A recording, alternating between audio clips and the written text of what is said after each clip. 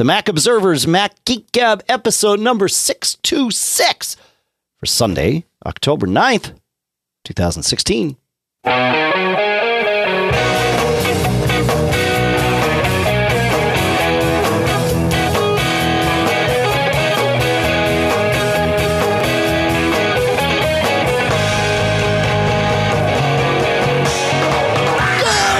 Folks, and welcome to the Mac Observer's Mac Geek Gab, the show where you send in tips, questions, cool stuff found, all kinds of fun things for us to learn.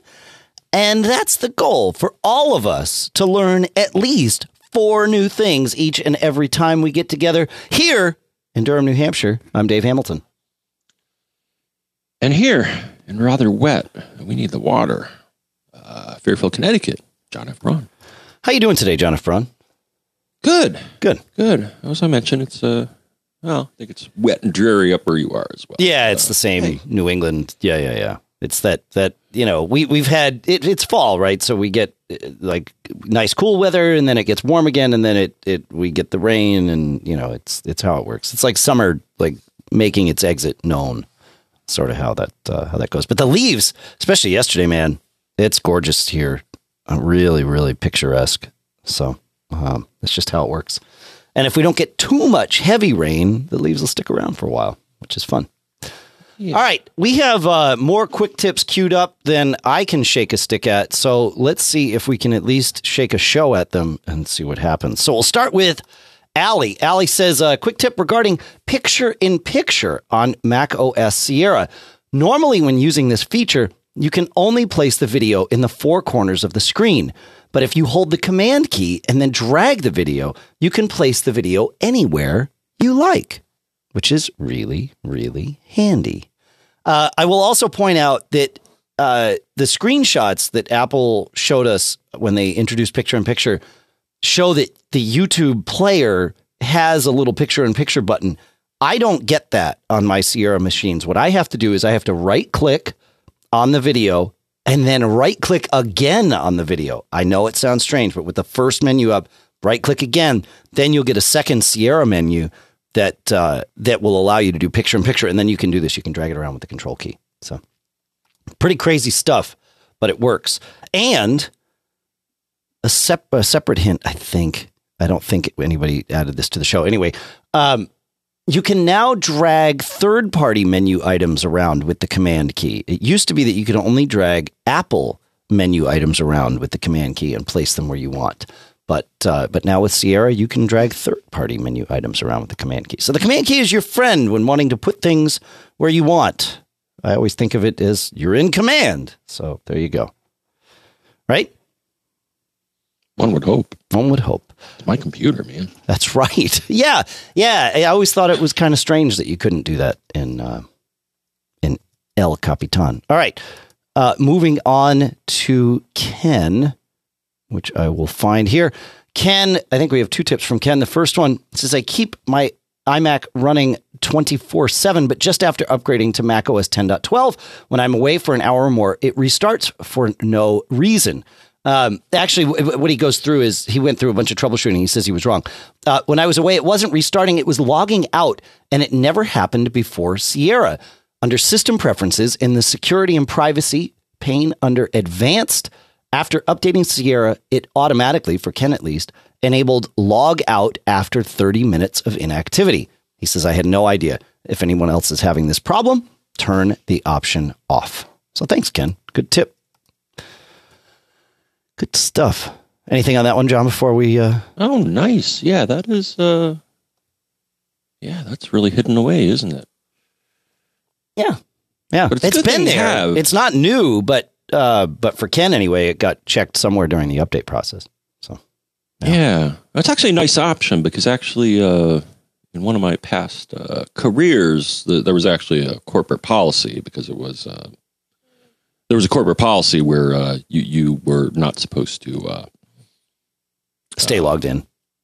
Yeah, it was actually because, it was a DOD sure, right. place, and they had security policies, and one was, and actually you could get in trouble. Of course. The admins would actually, if they noticed that you were idle for too long, so an admin sometimes would actually stop by your desk and you would get a little nasty gram if you had abandoned your terminal. Sure.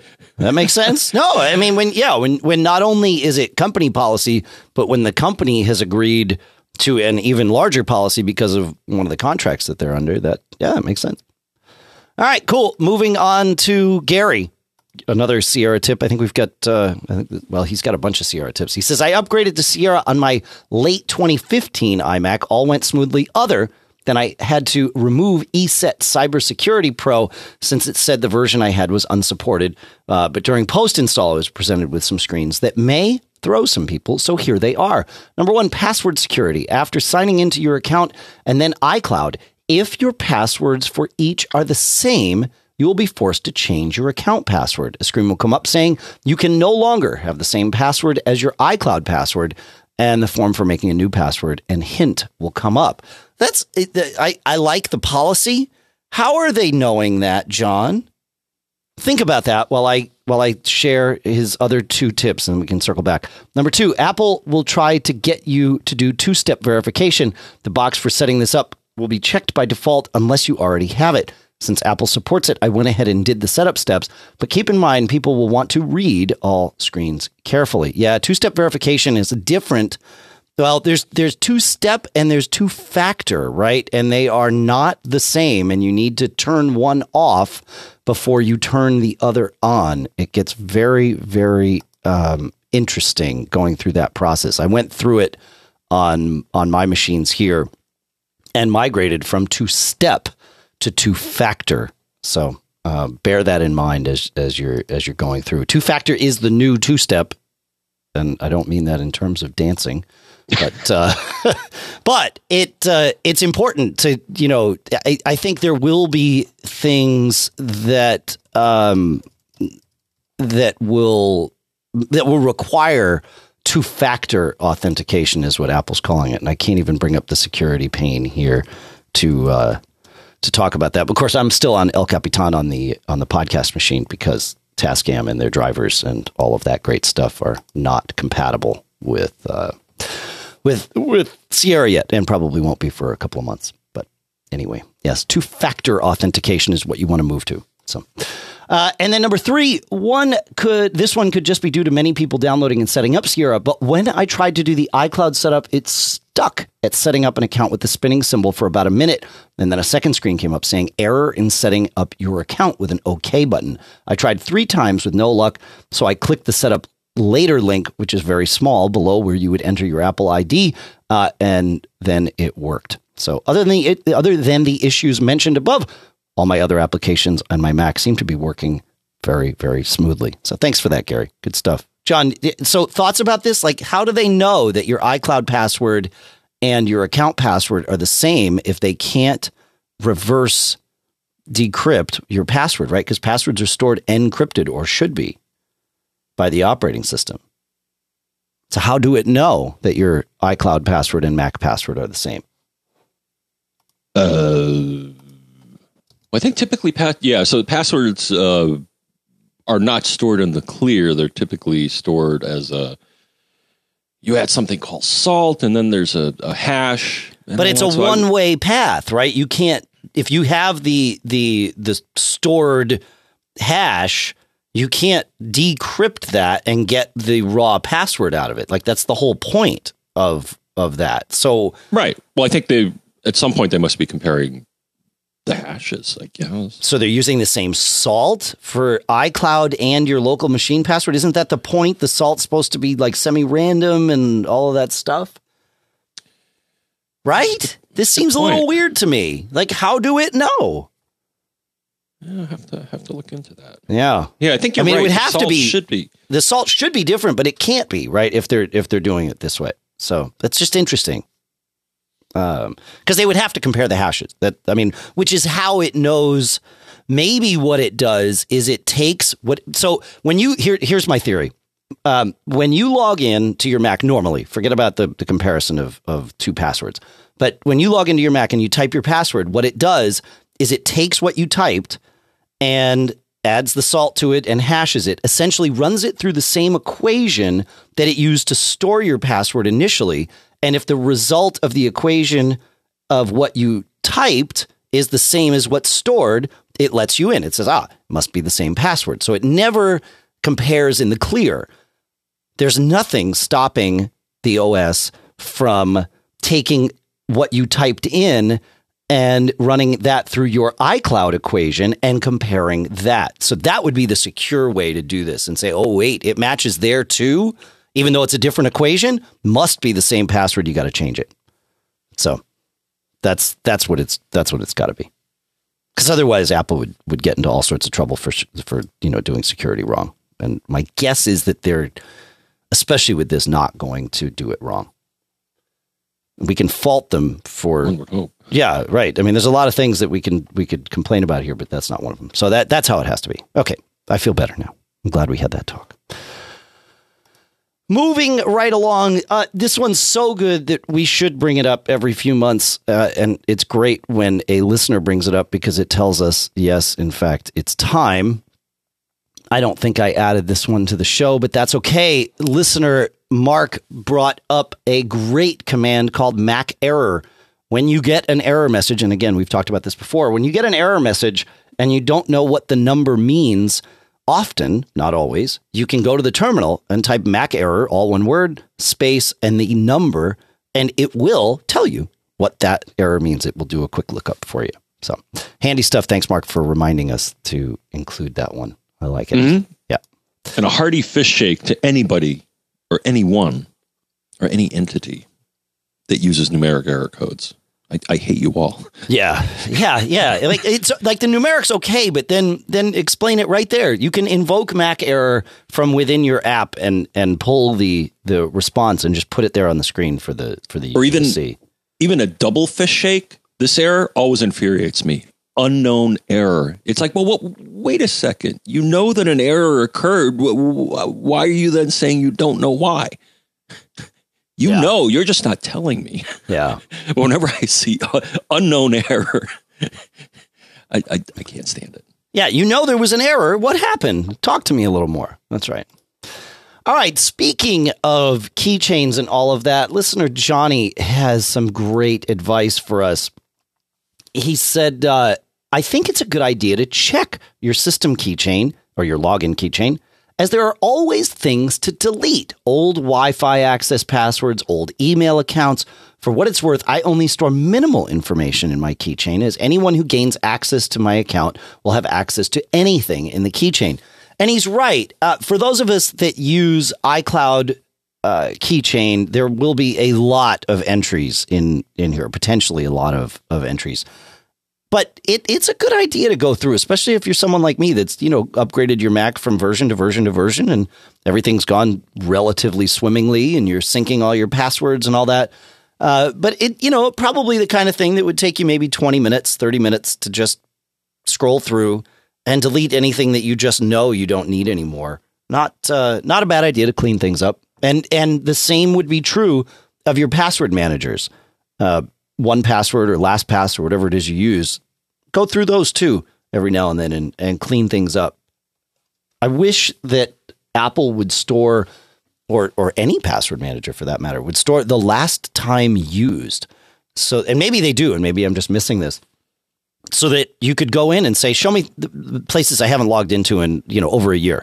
And then it filters out all the ones that you use regularly. And it's like, all right, great. Here's these. Do I still want some of these? Well, some you might, some you don't want. And go ahead. Actually, they do. So I'm looking right now. So at least for passwords. So first off, how do you look at this stuff here? The program is called Keychain Access. And when you run that, so if you click on then on the left, you're going to see two choices. One is the keychain, and you may have one or more. Well, you almost certainly will have more. Sure. Login, local items, system, and system roots, I think, are standard. I've created one called email where I put my email certificates. Yep. And I think you do the same thing, Dave, I do. Just to be neat and tidy. Yeah, exactly. Yeah. But if you click on the passwords category, there actually is a column saying date modified. Well, date modified is different from date used. Like, I want to know the last time I logged into a website.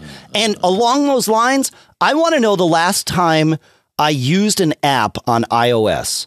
Right? It would be really handy because I load a lot of crap on my phone. I think a lot of us do. I'm not going to say we all do, but certainly a lot of us. I would love for it to, like, when you update an app, it puts the little dot next to the application name until you launch it the first time so that you're launching an updated version of the app. I would love to have that indicator for apps I haven't launched in a long time so that I could know to delete them. It would be very, very handy. But no, I don't. I guess the thing to mention, though, because we've both helped people who had password issues in the past, Dave, and one cause of that, and this is actually, if anybody at Apple is listening, here's a little suggestion. It'd be nice if there was a keychain cleanup utility, because I'm even looking right now, and I have multiple entries for many things. Right. I mean, here I'm looking right now, and I have Yoru, which is my Twitter client. I have 3 entries for the same program. Yep. With slightly different date modifieds. And I think a lot of times when people are having password problems and they're like, no, I know I typed in the right password, or I thought I did in the past. Right.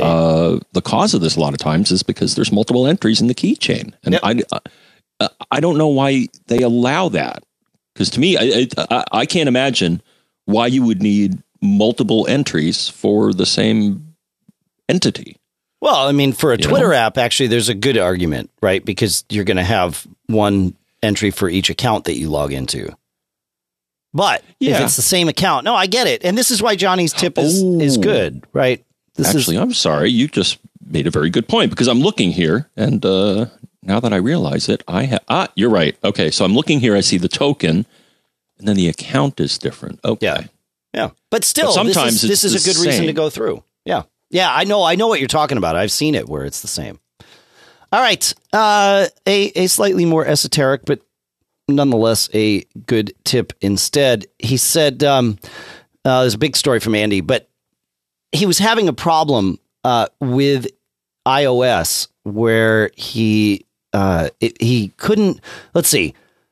He started to get insecure server messages in Safari and also seeing Apple ID verification messages. And Andy went through all kinds of troubleshooting to figure this out until he realized my son has been changing the time and date on his iPhone in order to cheat games where you have to wait for a specific time to pass in order to get more coins or do something in the game. Hey, it's a hack, right? I fully support this mindset, right? Thinking about how can you beat the system? How can you work around the box, right? But you got caught. That's the problem.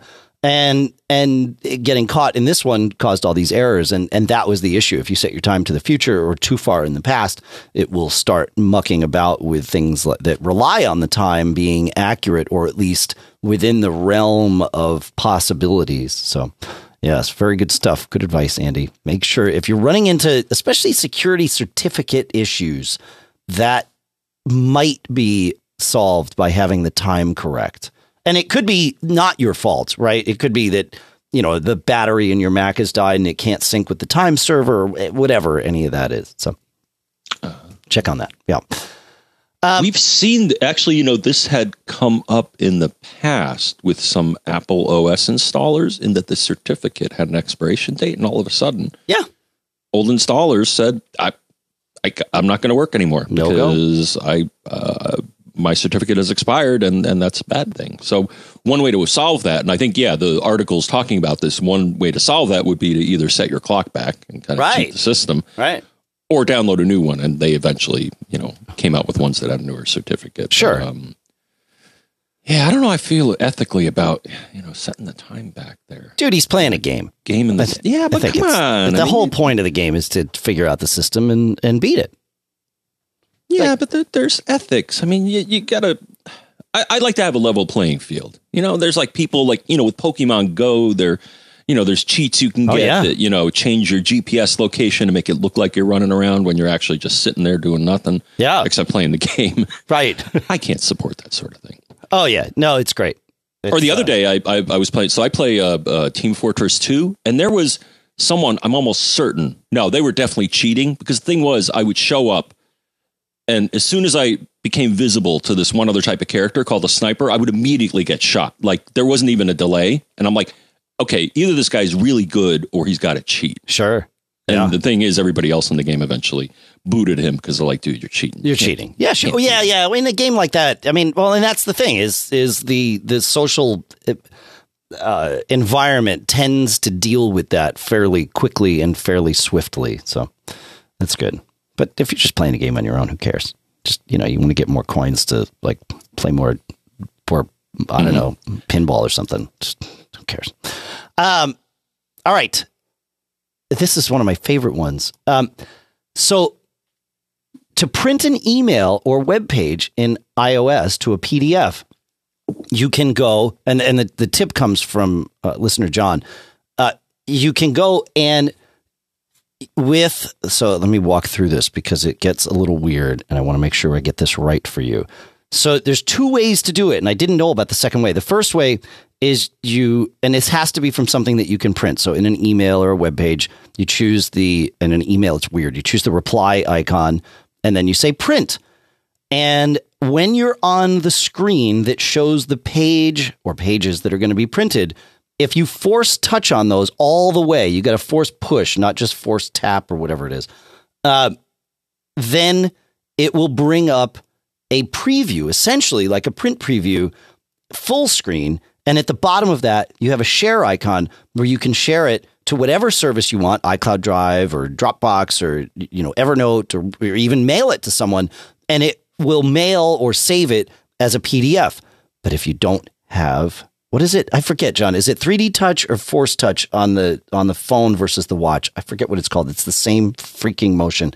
But if you don't have that, like you've got an SE or an iPhone 6 or 6 Plus, and you don't have the 6S or the 7, you can still do this by pinch to zoom, which is, in my opinion, a reverse pinch. So put your fingers in the middle and zoom it out, and it will do exactly the same thing. And then you get to that share, that page with the share icon, and you can do it.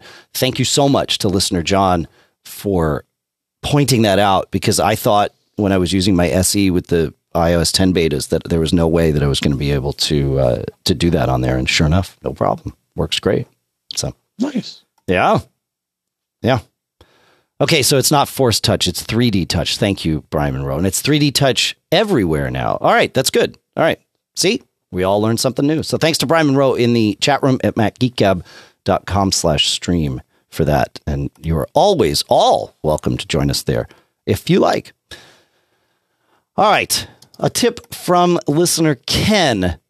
Ken writes, after updating to iOS 10 and watchOS 3, I didn't like the emergency SOS slider showing up when I wanted to turn off my watch. My fingers are clumsy, so once I accidentally called 911. I chatted with Apple support, and they offered me a solution.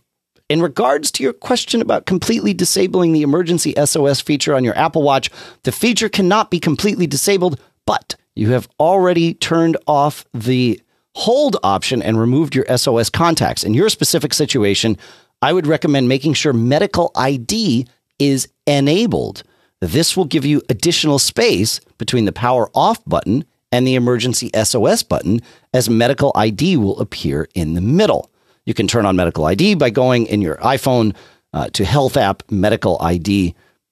And here you can create or edit your medical ID and turn on the show when locked option to make it appear on the Apple Watch. So interesting workaround for that, just to keep you from fat fingering the emergency SOS button. So it's good stuff.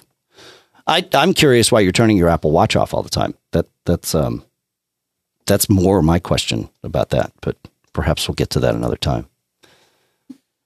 Anything on that one, John, before I move on? There's two about the watch here that I've got.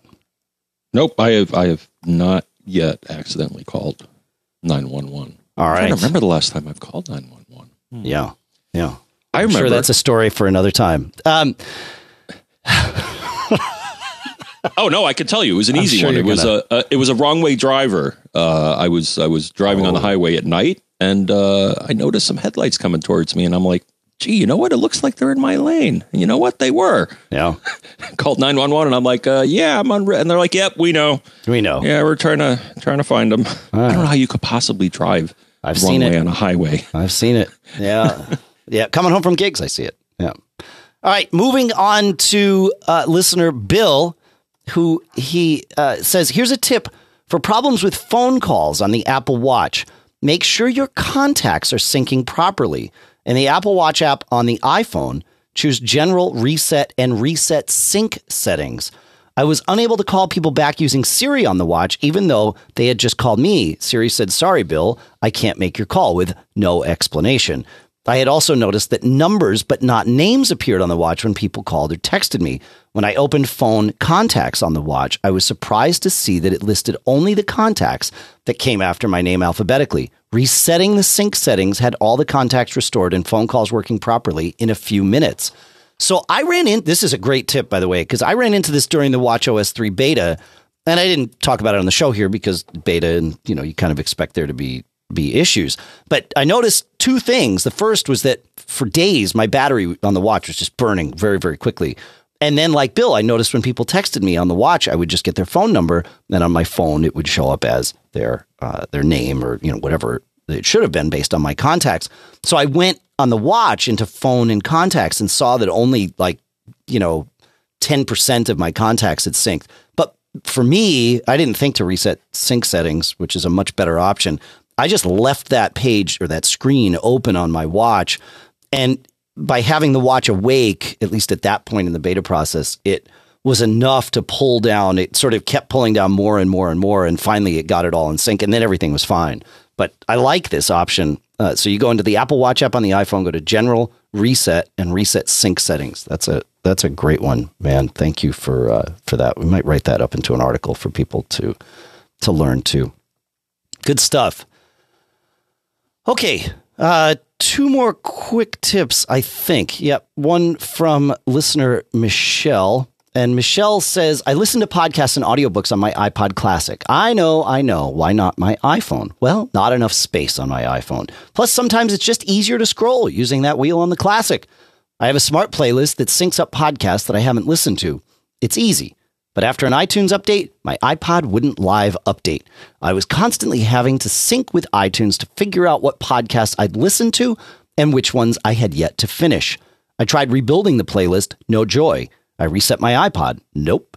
I checked that podcasts were indeed listed as podcasts. I edited the playlist and made sure that live updating was checked. It was.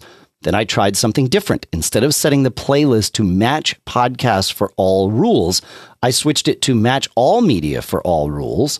Then I switched the first rule to genre equals podcast instead of media kind equals podcast. I also changed plays equals less than 1 instead of 0.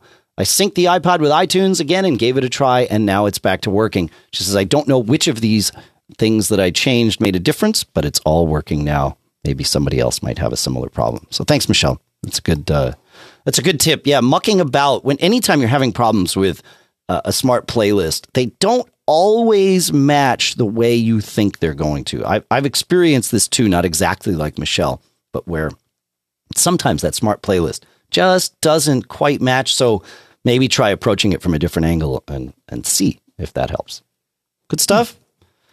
One last quick tip, John, that should be there for everyone, but maybe not. And now, oh no, there it is. I got it. Listener Dave was troubleshooting a bandwidth issue at a friend's house, he says, and I found an interesting problem that was solved by turning on something called WMM, aka Wi-Fi Multimedia Quality of Service.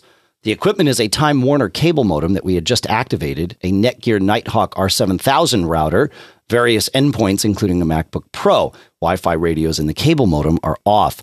The router had been used before with an older cable modem. We were replacing that one because of high error rates and a low number of DOCSIS channels.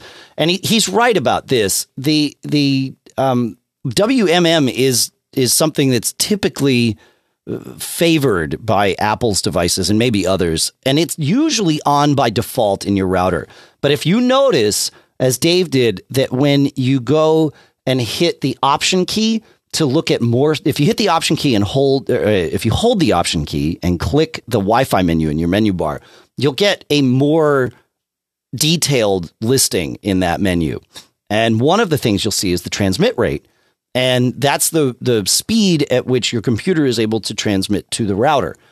If that rate is 54 megabits per second on a connection that should be faster, like 802.11n or 802.11ac, it's possible that the router has WMM turned off and everything is slowed down. There are other things that will cause that too.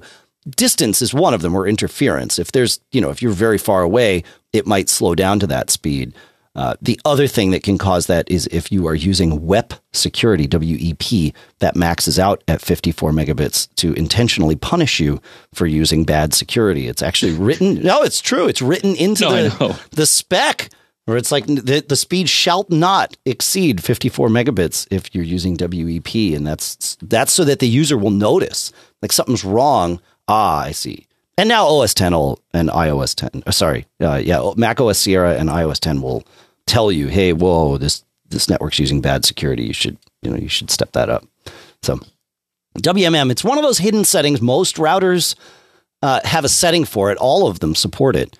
But yeah, it's good stuff. All right. So that's the quick tips, but now we've got some tips from recent episodes, including some from last week's episode 625. So if you're ready, John, I'll just roll us right into those. Good? I'm ready, Freddie. Yeah, okay. All right. It's a crazy little thing called Mac Geek Gab we do here. Eddie writes, I just wanted to add a little info on your topic of charging lithium-ion batteries. As a rule of thumb, you can charge a lithium-ion battery at a rate at up to a 1C rate, where C equals the current of the charge based on battery capacity. So a 2,000 milliamp hour battery can safely be charged at 2 amps without hurting the lifespan of the battery.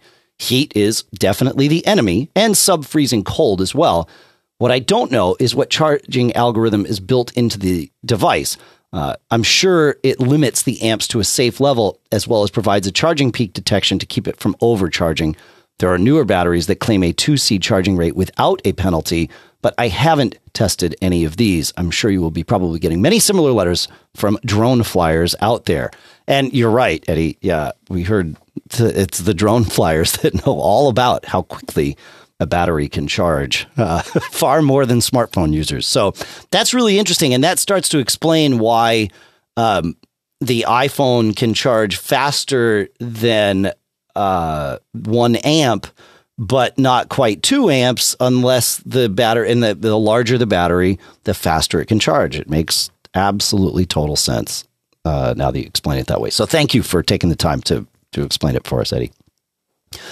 Also in 625, Paul had this to say about our segment talking about creating a clickable file, where a listener was asking to do that. And Paul says, being a domain admin on Windows, being a Windows domain admin on a Mac isn't as hard as you may think. It's actually quite easy. What isn't easy is remembering what system you're on and what keyboard shortcuts to use.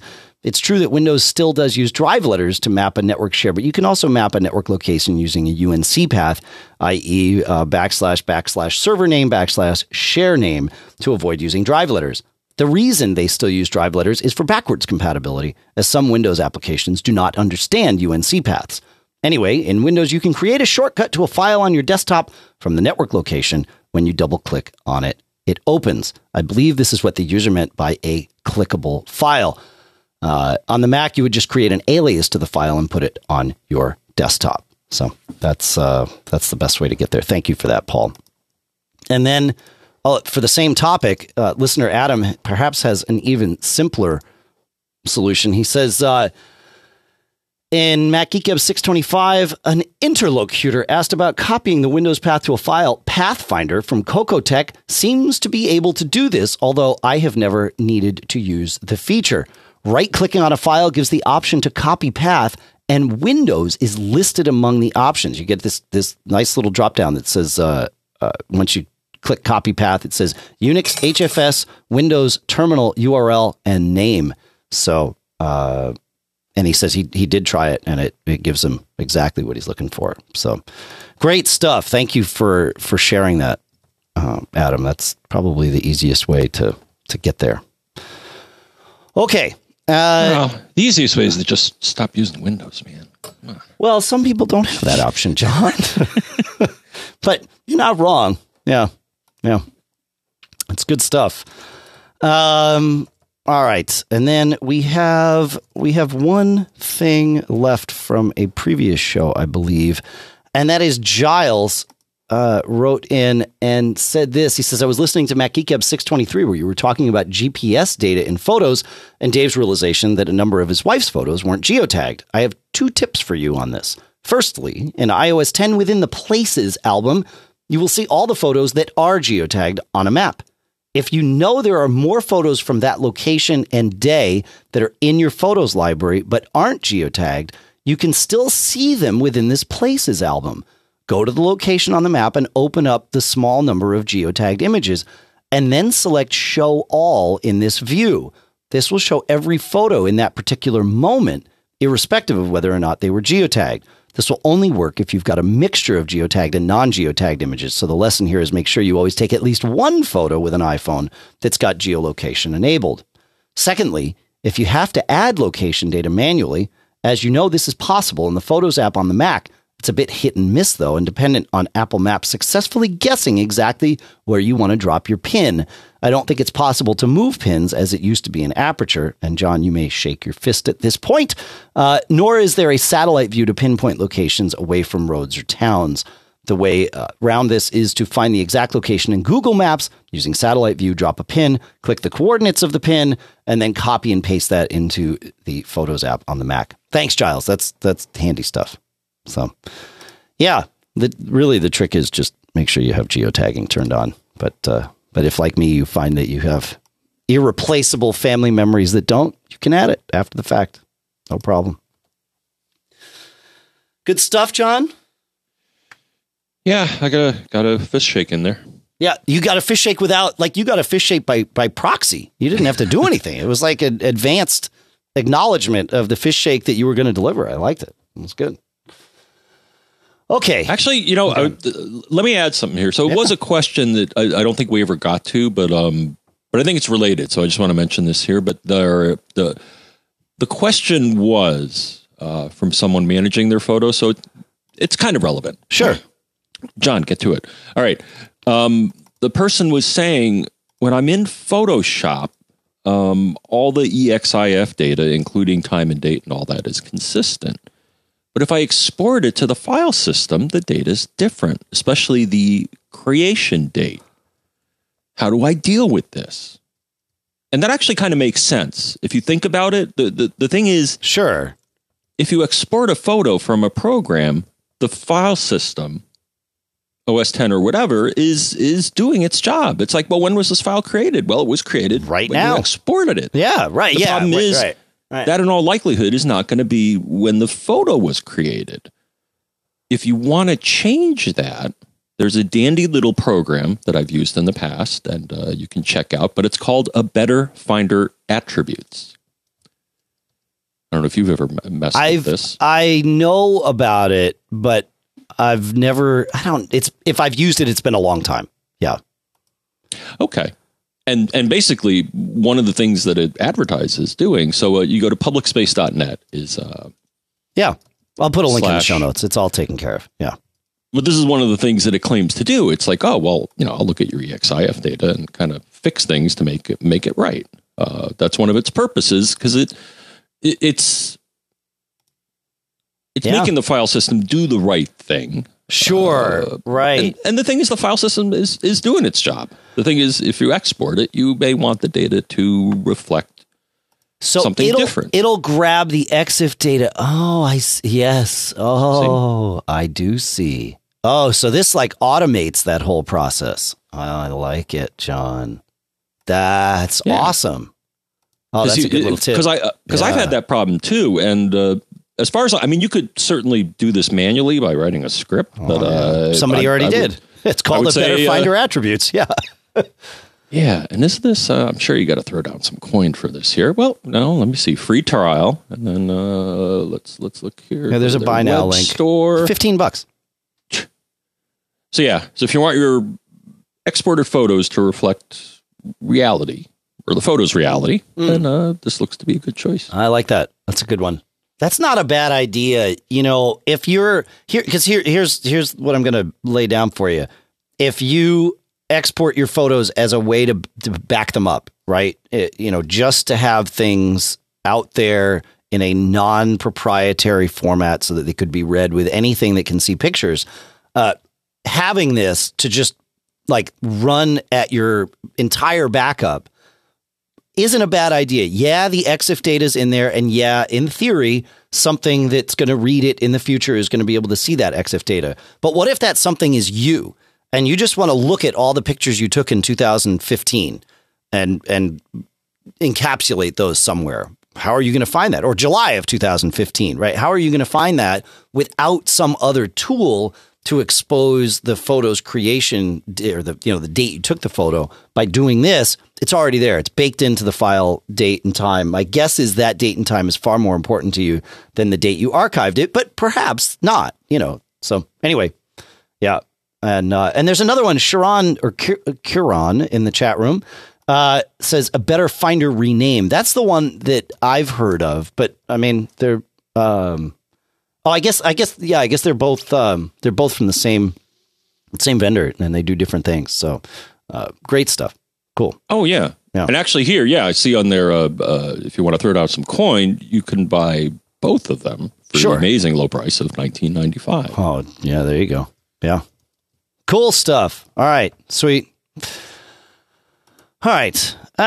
Listener Phil sent in a nice note with some ideas for AirPods alternatives. AirPods are not available to most of us yet, but they are not the only game in town for wireless Bluetooth earbuds. And I've said it before. I said it back in whatever it was, March, when I first tested the Earins, EARIN.com. Having wireless Bluetooth or wireless earphones. Bluetooth is sort of the negative part because audio quality isn't all that great with Bluetooth. But having wireless earphones is, it's sublime. It's a freedom that I never knew how restrictive that cable was. Even just a cable going between the two ears, which I've used with other like sport Bluetooth earphones in the past. But just having no cable coming out of either ear is really a freeing feeling. So, you don't have to spend a ton of money. The Earins are not cheap, right? The Earins that I tested are, I think they're maybe $199 if you hunt around Amazon for them. I think they're like $250 or something. But listener Phil has a bunch of things. He said he's tried out quite a few. He says, I've been on the search now for 6 months for truly wireless earphones. And he said, I started off with one from Amazon called Tronify. And Tronify is available for the low price of $16. So, and I'm not convinced that that's stereo, though. I think it's just one. But there you go. So we'll put that in the show notes. He says, and then it's a large single earbud that charges via micro USB, but that port also allows you to attach a second bud, albeit with a cable. He says it worked fine. Connectivity was somewhat spotty if you turned your head and the phone was in the other side pocket across. He said it was nice because it actually had a battery meter up by the Bluetooth symbol on the phone, and a lot of these will do that. It definitely was the most form-fitting in terms of not being seen as it stuck out. It was not the most form-fitting because it stuck out quite a bit. It says for what I was using it for, cutting the grass, etc., it was fine. I didn't start doing searches on Google for truly wireless earbuds until more recently. He said they range from, all sorts of all over the place. He says, I found another set on Amazon called Boots. And he says, I really love these. So I will put those in the show notes too. And those are a stereo set, $73. They come with a little charging case, as many of these do. And he says he likes the quality of them. So for $73, you're probably not expecting the world, but you're expecting something, and it should be there. He says there's numerous videos on YouTube reviewing them, so I won't bore you with all the good features. Although they don't sync across my devices or it can be charged on the go like AirPods, they are less than 50% of the cost and provide great sound, great fit, great battery life, and, of course, the battery life indicator. He said, I could go on longer, but I think you get the gist. I do get the gist, and I encourage you to go and check things out. What I did looking for the price of the Earins on Amazon was I typed Earin, E-A-R-I-N, into Amazon, and it won't surprise you.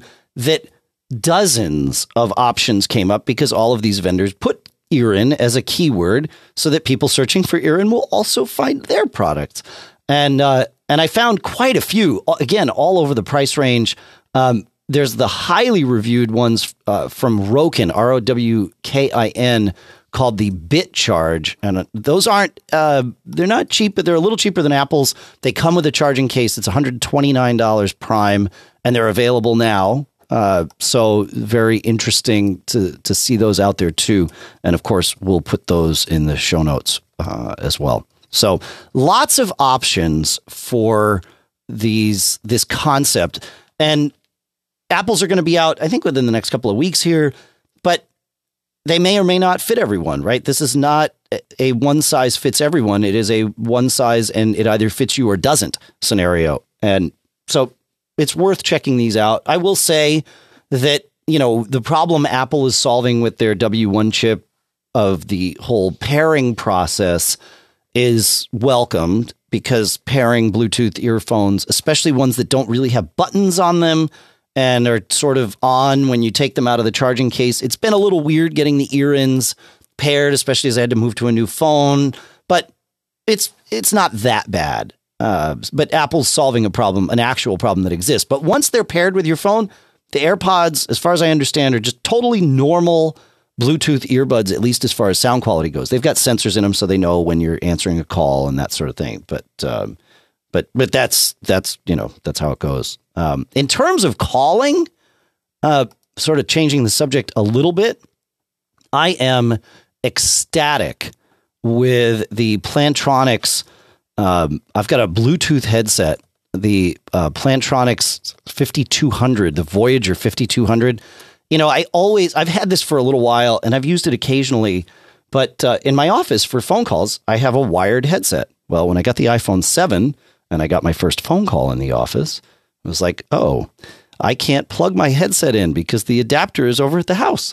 So I pulled the Plantronics headset, the Voyager 5200 that I usually just keep in my travel bag. And now I keep it on my desk. It's got a little charging case that it sits on. It's always paired to my phone. It can also be paired to my computer for Skype calls. The cool part is when my phone rings, I grab the headset and I put it on my ear and it answers. It knows immediately. And I've set it that way. You can set it not to auto answer, but I've set it to auto answer. The sound quality has been great. People hear me very well. And I can walk around my office without having to have my phone in my pocket or a cable. It's very comfortable to wear. It comes with different size ear pieces and all of that stuff. So I've been really, really blown away with the Voyager 5200 and quite happy to have it around to use. So even at my desk in the office, it's become the way that I take phone calls. And in fact, if I have to, if I want to call family members or whatever on the weekend from the house, I come over here to the office and grab the headset because it's awesome. So highly, highly recommended. And of course, we'll put a link to that in the show notes too. Any thoughts on this topic, John? Not this topic. Okay. I have about another topic. Let me get some more fish shakes in here. Okay. I was actually doing an experiment when we were talking about photos here, and this I find actually kind of infuriating. Sure.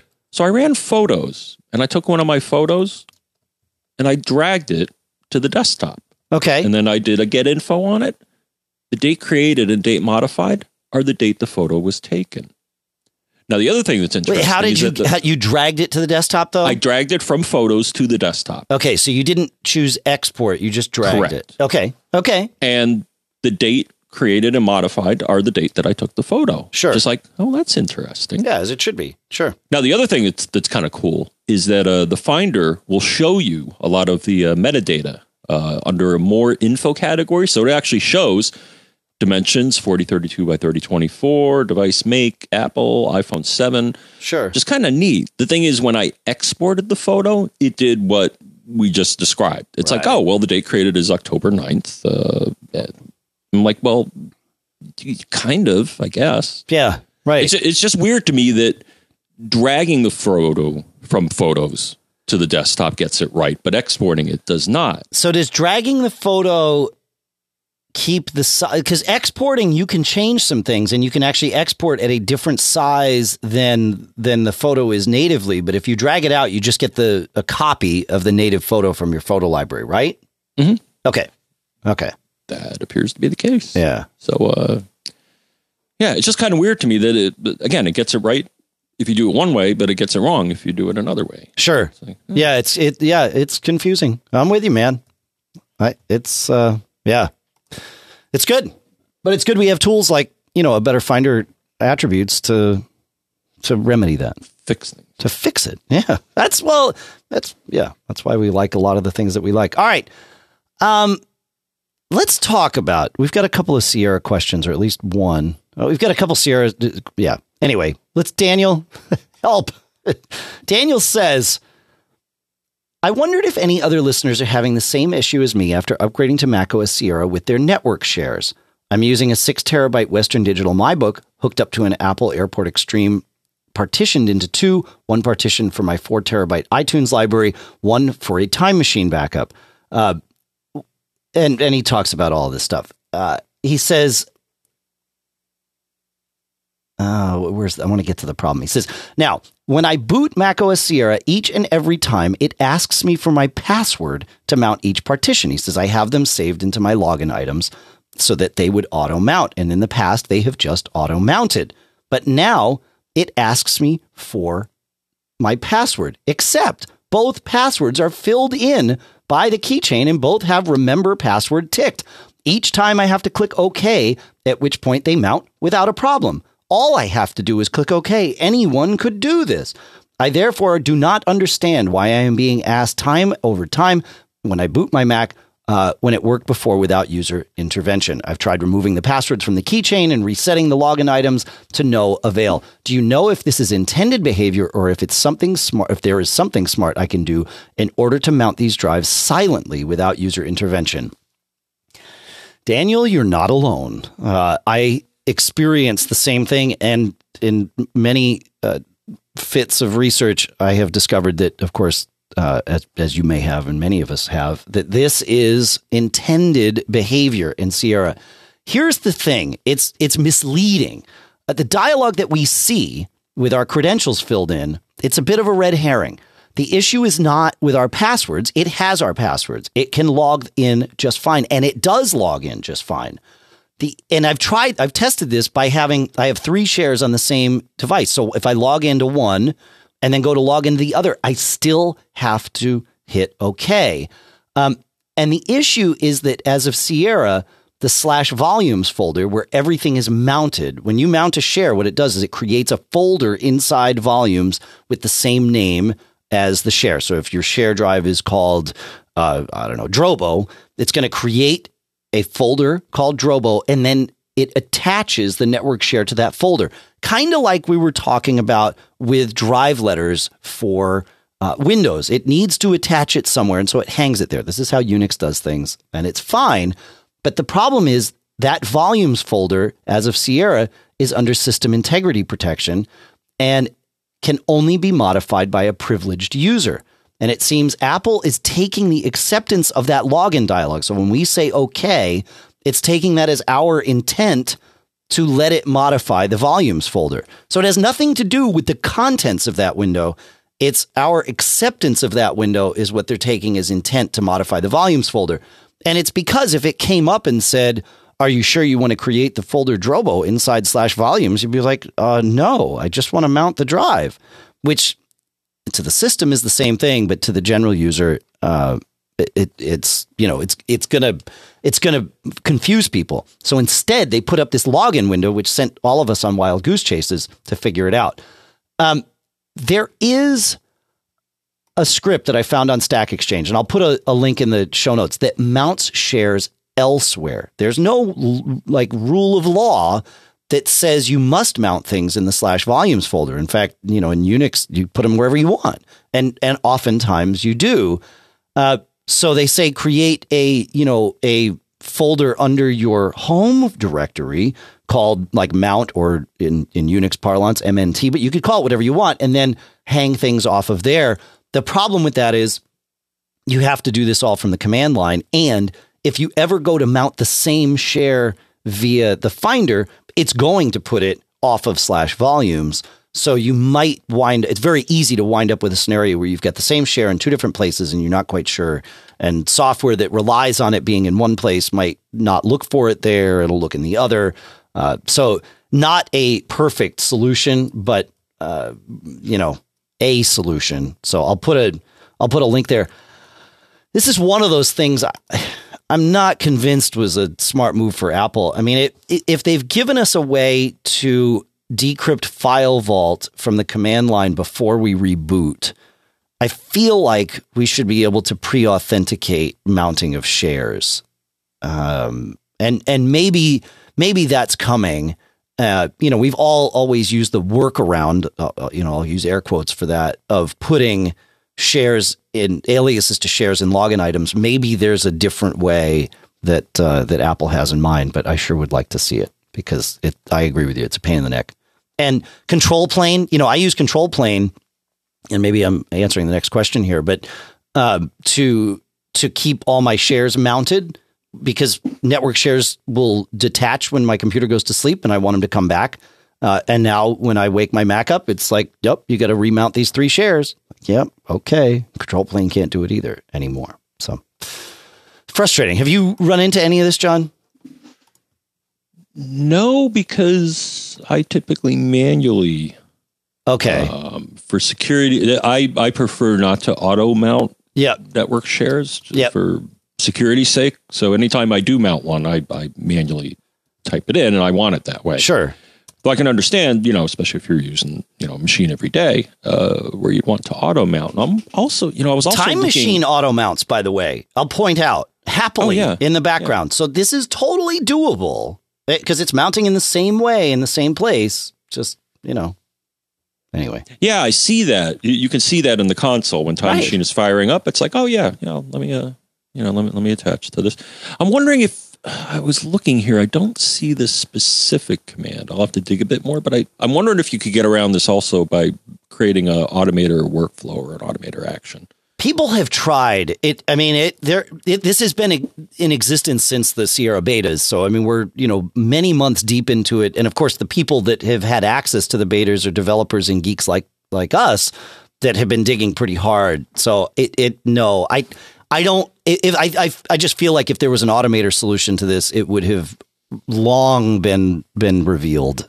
I think. Yeah, I don't, because it looks like an item that I saw there in the past doesn't seem to be there anymore. Because we've had this question before. People are like, I got a whole boatload of these. How can I auto mount servers? Right. And it's like, well, automator can do it, but it looks like it can. But you'll get the little windows popping up is the problem. Which is, yeah. All right. So I may have answered Pierre's question here, but let's take a look at it quickly anyway. He says, in a recent episode, Pilot Pete alluded to the problem of having shares mounted automatically from a Synology to a Mac Mini server after a reboot, where Dave promised a solution after a 6-pack of beers. What is the solution? I still haven't gotten my 6-pack. How do I ensure that the shares are always mounted? And as I said, you can use Control Plane. At controlplaneapp.com. It still works, and it's a great piece of software. And I suppose, and you can have it run an Apple script, and of course you can run command line stuff inside an Apple script. So it would be totally possible to institute the solution I proposed in the previous question here, with the thing I found at Stack Exchange. You could do that and mount it, have it remount inside of your home folder or something like that. But and maybe that's a safer way to do it, because that way, if it's keeping it mounted all the time, you're not going to be tempted to try and mount it manually from the Finder and put it in the quote unquote wrong place or different place. But yeah, Control Plane's pretty cool. I there's lots of things you can use it for. It's a little wonky, but you set up rules and then it works. So it's good stuff. Anything more on this, John, before we move on? No, I did. There is a connect to servers action. I'll have to fiddle with this. Yeah. All right. It would be nice if Automator, like if Apple blessed it somehow to allow it to do that. And maybe they will. Maybe that's going to be the new path to that. Scott asks, he says, I have a few Macs. I always upgrade to the newest OS. However, I now have 2 machines which cannot take Sierra. So do you recommend that I upgrade some or none? Will running El Capitan and Sierra cause problems other than user confusion? And you and I are in the same boat, Scott. I'm running, by choice, this computer here in the studio is running El Capitan still, as I mentioned earlier. But I've got a couple computers at the house that do not run Sierra, at least not without, some crazy hacking or whatever, but certainly not on the supported list for Sierra. And we knew all good things would come to an end. But it really hasn't been an issue. And like you said, a little user confusion and some frustration at not having the same feature set or the same, last night I was walking my mom through something and I was on my, through some mail settings, and mail settings have changed. Like just the layout of them has changed dramatically. So bear that in mind if you're, helping someone do something on one computer versus another, because things do look different. Things are named differently. Things are in different places now. SMTP servers are in a different pane than they used to be, that kind of thing. But other than that, which, you categorized as user confusion quite accurately. No, I think I haven't run into any issues running both kind of parallel here at the house. So, and you run both, right, John? So far, yeah. I haven't yet upgraded this machine. This machine is still on the prior version, but my MacBook is on. Because we got to answer these questions. I'm trying to think of my strategy. I'm wondering. I'm thinking maybe on my Mini I may create a partition and run both for a while. The thing is, I want to run the older OS because not all of our listeners are. Well, why not run it inside of like Parallels or VMware? Yeah. No, it's a good idea. Yeah. And Brian Monroe in the chat room points out very accurately that iCloud Documents Sync only works on your Sierra Mac. So if you are going to use that iCloud, documents and desktop syncing, be aware that your El Capitan machines will not participate in that level of syncing there. So just bear that in mind. That's all. So. Yeah, okay. I've gotten most of that stuff turned off just because. Yeah, I want to understand it more. Yeah, I get it. Yeah. Yeah, it's under the storage category, and so now if you go to About This Mac and then you click on the storage tab and then say Manage, you get all these tons of options there that weren't there before. Sure. And I see Store in iCloud, Optimize Storage, and I think I've disabled all of them. Right for now. Right. One feature that it's funny because someone was asking me, what are some of the new features? Because it's kind of hard to tell. Sure. It's not immediately obvious what the new features are in the Sierra. Well, not all of them. Some of them are obvious, but yeah. But the one that I like actually is, and I tested it out, is the cut and paste. Oh yeah. The universal clipboard. I went to my Mac, my Sierra Mac, did a copy, and then I went to my iPhone running iOS 10 and did a paste. And here was the thing. I'm like, well, how is it accomplishing this magic? Then all of a sudden, Hardware Growler on the Mac said, I'm making a Bluetooth connection to your phone. Just thought you'd like to know. Yeah. But it was neat that it is it Bluetooth pasted. Only. Jeff and I tested that, and I'm trying to remember. Oh, okay. Yeah. You do not need to be on the same Wi-Fi network, and you don't need to. Wi-Fi has nothing to do with it. It is all about Bluetooth. And if you don't have Bluetooth enabled on either device, the clipboard will not sync. And one other thing, it will expire after 2 minutes, right? So that you don't wind up for presumably for privacy concerns. And that's great, except if you use a clipboard manager. I use Keyboard Maestro as my clipboard manager, among other things, like stamping show notes or stamping timestamps for our show while we do it live here. Keyboard Maestro will keep that in its clipboard history. So just be aware that Apple might erase it from the system clipboard, but Keyboard Maestro keeps it around. At least current versions, or my experience with it does. So yeah, it's good stuff. But I agree with you. It's handy, and it does it better than any third-party utility that I've ever tried. So I cut you off though. Was there more? Oh, no. Okay. No, just a feature. Again, it's not immediately obvious you can do it. No, it's not. It's just there. Yeah. Yeah. Just make sure you have Bluetooth on. Yeah. All right. Let's go to David. David asks, he says, I just found your show a few weeks ago and have become a regular listener. So great. Thank you for being a listener. And thanks for asking a question, David. He says, your deep dive on backups was the first podcast I listened to, and it changed my backup strategy for the better. He says, I am looking for a question. He says, the controversy with Apple and the FBI and San Bernardino case has me thinking about security on my late 2012 iMac. I've been researching FileVault online, and there seems to be a divided line on whether or not to use it. It seems half the articles I read say stay away, but the reasons they give to stay away do not have me convinced. This has left me with more questions than answers. What I would like to know is if you and John use FileVault and what your experience have been. What kind of issues have you had? And is FileVault for the average user? And does FileVault change the performance of my Mac? He's got all kinds of questions, and they're good questions. I use FileVault on my laptop, and it works great. My laptop is a 2011 MacBook Air, so Core 2, or not Core 2 Duo, but dual core machine.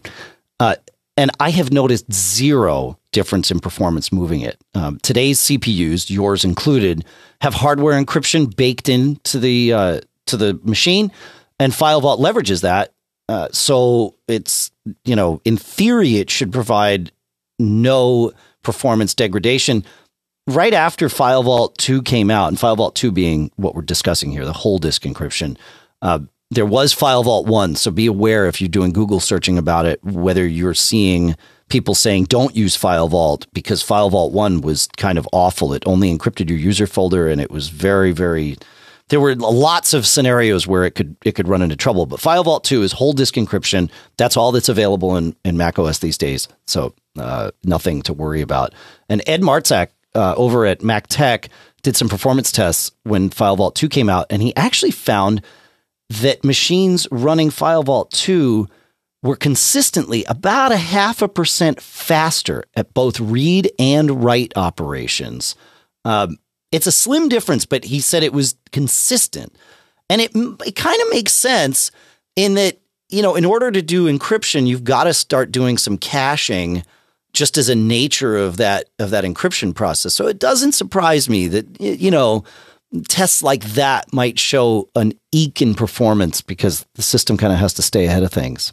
My only issue with FileVault is the one I mentioned before, and it's the reason I don't have it on my desktop machines, is I like to manage my machines remotely, even if it's just remotely from the house or remotely from another room.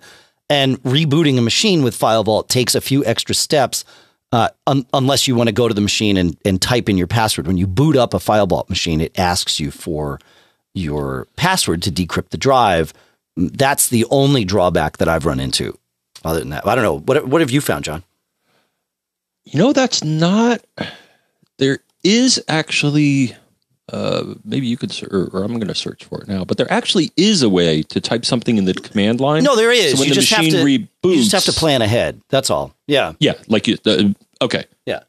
Yeah. And we'll have to dig that up. Yeah. That's the only drawback. The only other drawback I could see is that, so last I checked, I'm pretty sure the key for FileVault is stored on the recovery partition, right? Say that again? The FileVault key yes. is stored in the recovery partition.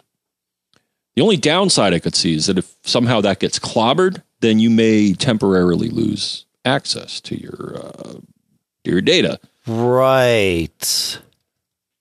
Just asking about the downsides. I mean, I've never had that happen. I think I have read about people having that happen, where something gets corrupt and then all of a sudden it says, well, that's the wrong password. It's like, well, no, it's not. You can choose or not to let Apple store your key. Yes. And it's encrypted on their servers as well with the answers to your security questions. So the answers aren't just a gateway. They are actually part, as I understand it, part of the key that was used to encrypt the data on Apple servers. So without the answers to those questions, no one, Apple included, can get that key. But it also means if you can't remember the exact answers to those questions, well, you can't get the key either. I store a copy of my key in 1Password, but of course you need to have a way of accessing 1Password.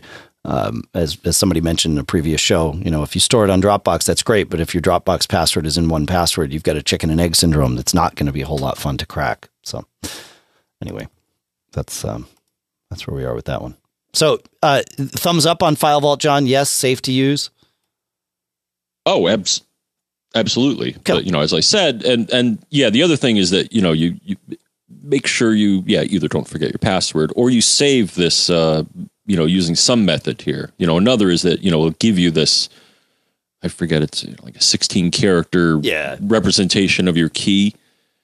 That's the only downside I could see on it. The upside, of course, and, people have also asked us about this, especially with SSDs, is a concern about security with SSDs, is that the way SSDs work, there's really, unless you use a specific secure erase command, the best strategy moving forward is to enable full disk encryption as soon as possible. So if you do give it to someone else or dispose of it, someone can't peek onto the drive and pull your data off. Because if you don't do encryption, that is entirely possible. So, I would say in general, it's a thumbs up on all my machines where I can enable it. I do. Oh, so. Interesting. Yeah, maybe I should look into this auth restart thing. Furby's in the chat room is saying that not all Macs support the ability to restart with FileVault decrypting without user intervention. And he said the way that you test this, and of course I'll do this on the podcast machine, so if the show ends right now, you'll know why. He says you type FDE setup space supports auth restart. No spaces in the last three there. It's just the one space in the command. And mine comes back with true, my iMac here in the studio, which is a 2011 27-inch iMac, I believe.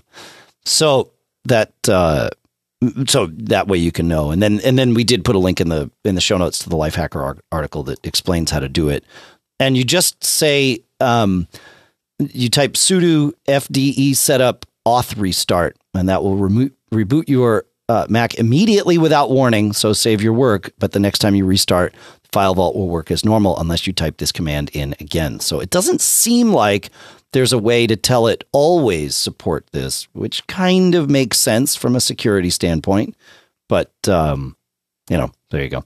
So, all right. Where are we here? What's next, John? Let's see. Let's go to Jurgen. I think that's, did I lose John? I think I lost John. Let's see if John comes back. I don't think I lost my, did John type the wrong command? Did he type the wrong one? I bet he rebooted his Mac. I bet he pasted the wrong one in. All right. We were going to pause the show here while John sorts this out. Okay. I think we are back and we're about to go get John, hopefully. So let's see if we can bring John back in. So guess what happened there? You instead of typing FDE setup supports auth restart, you typed FDE setup auth restart, didn't you? Yep. All right. I love it. The good news is I got an SSD in here, so the reboot was really quick.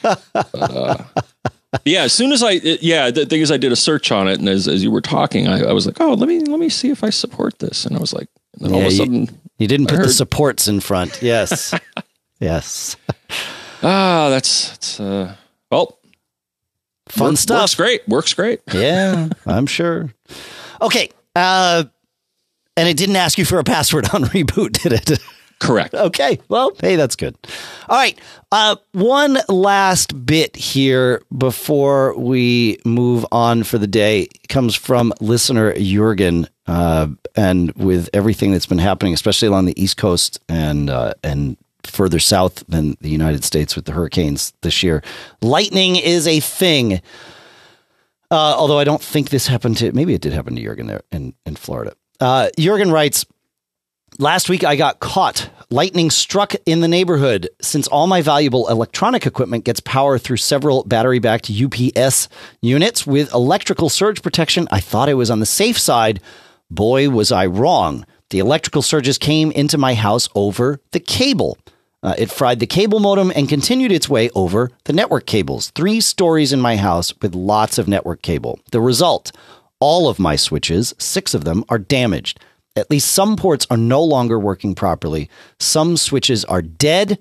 And one Apple TV is now only available via Wi-Fi since the network port is fried. A second router now has 2 dead network ports out of 4.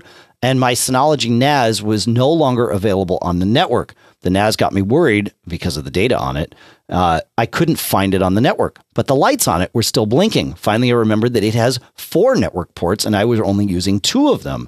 So I tried the remaining 2 and sure enough, those still work. Although there is a bad feeling that the NAS might be damaged in some other way.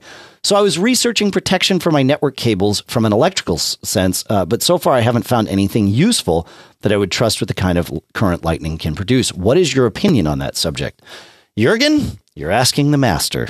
Unfortunately, I'm the master here. And yeah, as longtime listeners to Mac Geek will know, about 10, maybe 11 years ago, I learned this lesson the hard way twice. We have not only coax, but Ethernet cable buried between the house and the office. So dealing with grounding differences and that sort of thing happened to me several times. And I experienced all of the same things that you did.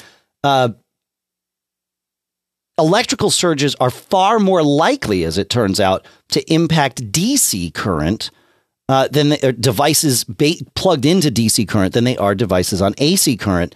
And of course, networks, your Ethernet cables and coax fall into that category.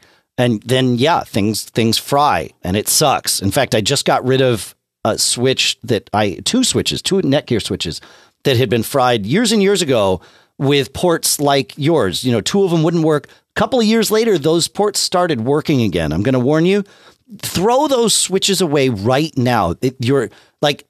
Since I've replaced those, my network has been far more reliable. And so I like any of that weirdness that I experience some of the time is just gone. And so those switches, if switches are relatively inexpensive to replace, I highly recommend just punting and doing it right now. As far as your Synology and your router, those switches are going to suffer long-term damage too, if my experience is any indicator. That doesn't mean it sucks, frankly, because you don't want to, have to replace your Synology just because the switch that's soldered into it is fried. So if I were you, I would keep using it the way that you're using it, and maybe it'll last you as long as it needs to, and you'll never even think about this again, except about how to protect yourself. Now, the first thing to do is to take a look at your UPSs, because a lot of them have Ethernet surge protection, and many of them have coaxial surge protection. In theory, you only need to apply that surge protection in one spot, and that is where that comes into the house. So for me, I apply it where the cable comes in, the coaxial cable comes into the cable modem, and then even though from there it totally should be safe, the Ethernet cable coming from the cable modem to my router also goes through Ethernet surge protection. You need to make sure, though, that whatever you use for Ethernet surge protection is fast enough. A lot of these Ethernet surge protectors max out at 100 megabits per second. And of course, these days, there's plenty of cable modem connections that go much faster than 100 megabits a second. So you might want to make sure you're using one that supports gigabit Ethernet. I use a combination of things here because with the 2 buildings, I've got multiple points of entry and all of that. So I have to be very particular about how I do it. And I can't do it all with my UPSs. So I have purchased a couple of APC's ProtectNet PNet 1GB Ethernet surge protectors. And those work very, very well for me. I have had them explode. But they're, like whatever, I think they're like $20 or something, maybe even less than that now. 1843 Prime on Amazon today. So, having that blow up and fry and just, replacing it with yet another one is a much less expensive alternative than anything else. And I have had them protect. They sacrifice themselves to protect things down the line, and it has totally worked for me. So I stand by those things. They used to make a coaxial version of the same thing, but they don't anymore. It doesn't seem to be available anymore, unfortunately. But there do appear to be alternatives as I was searching around Amazon. I haven't tested any of them, so I can't really recommend them. But I'll put one in the show notes. It's the TII212 that appears to be a coaxial surge protector that has decent reviews on Amazon. So I'll put that out there. But your mileage may vary. Probably not, though. So that's my advice: is any point of entry. So be it AC power or DC, and that would be your telephone. If you've got an external, landline coming in, highly recommend running that through. You can run that through an Ethernet surge protector. You can plug RJ11 into RJ45. It works just fine.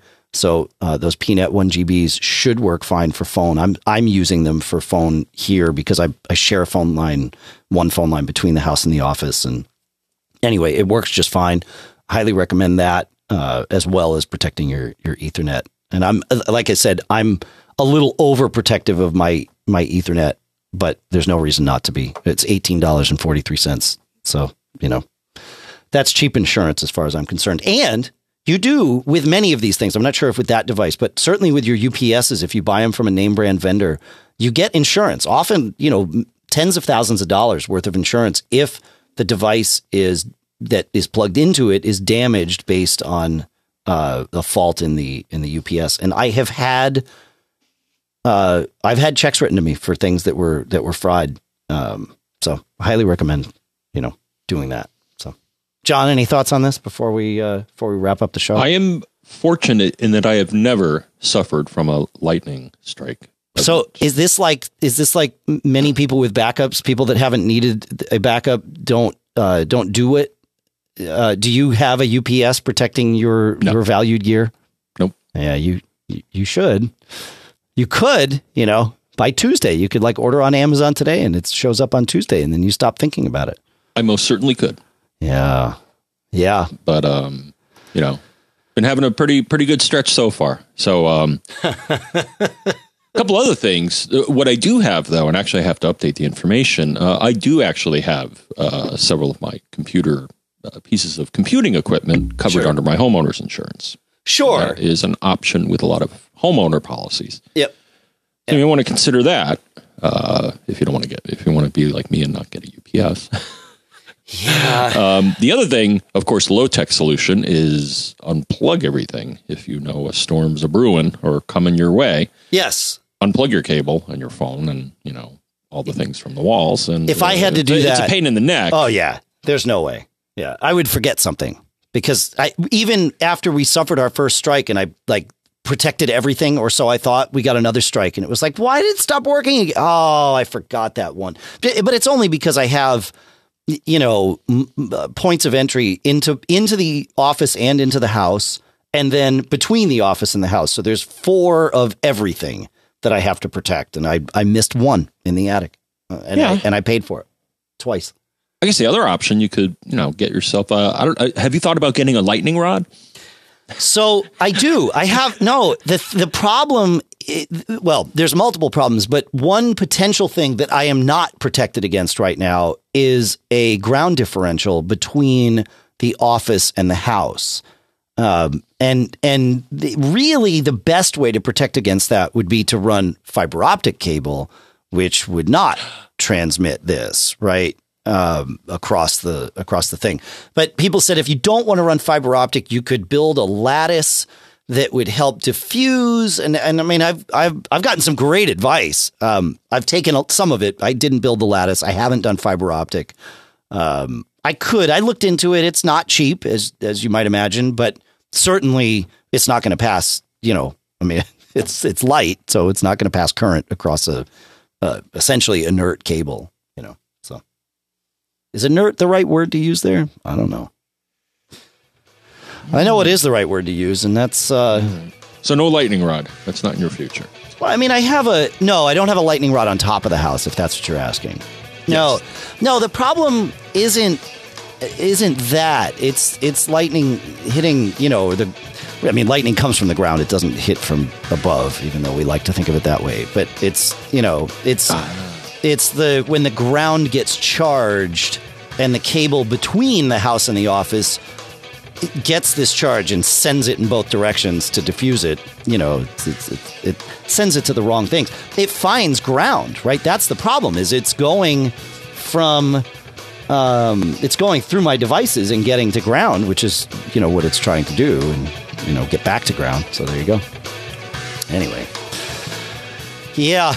So yeah, check. And if you've got a UPS, check it, because it might have coax and Ethernet protection built in that you're not using.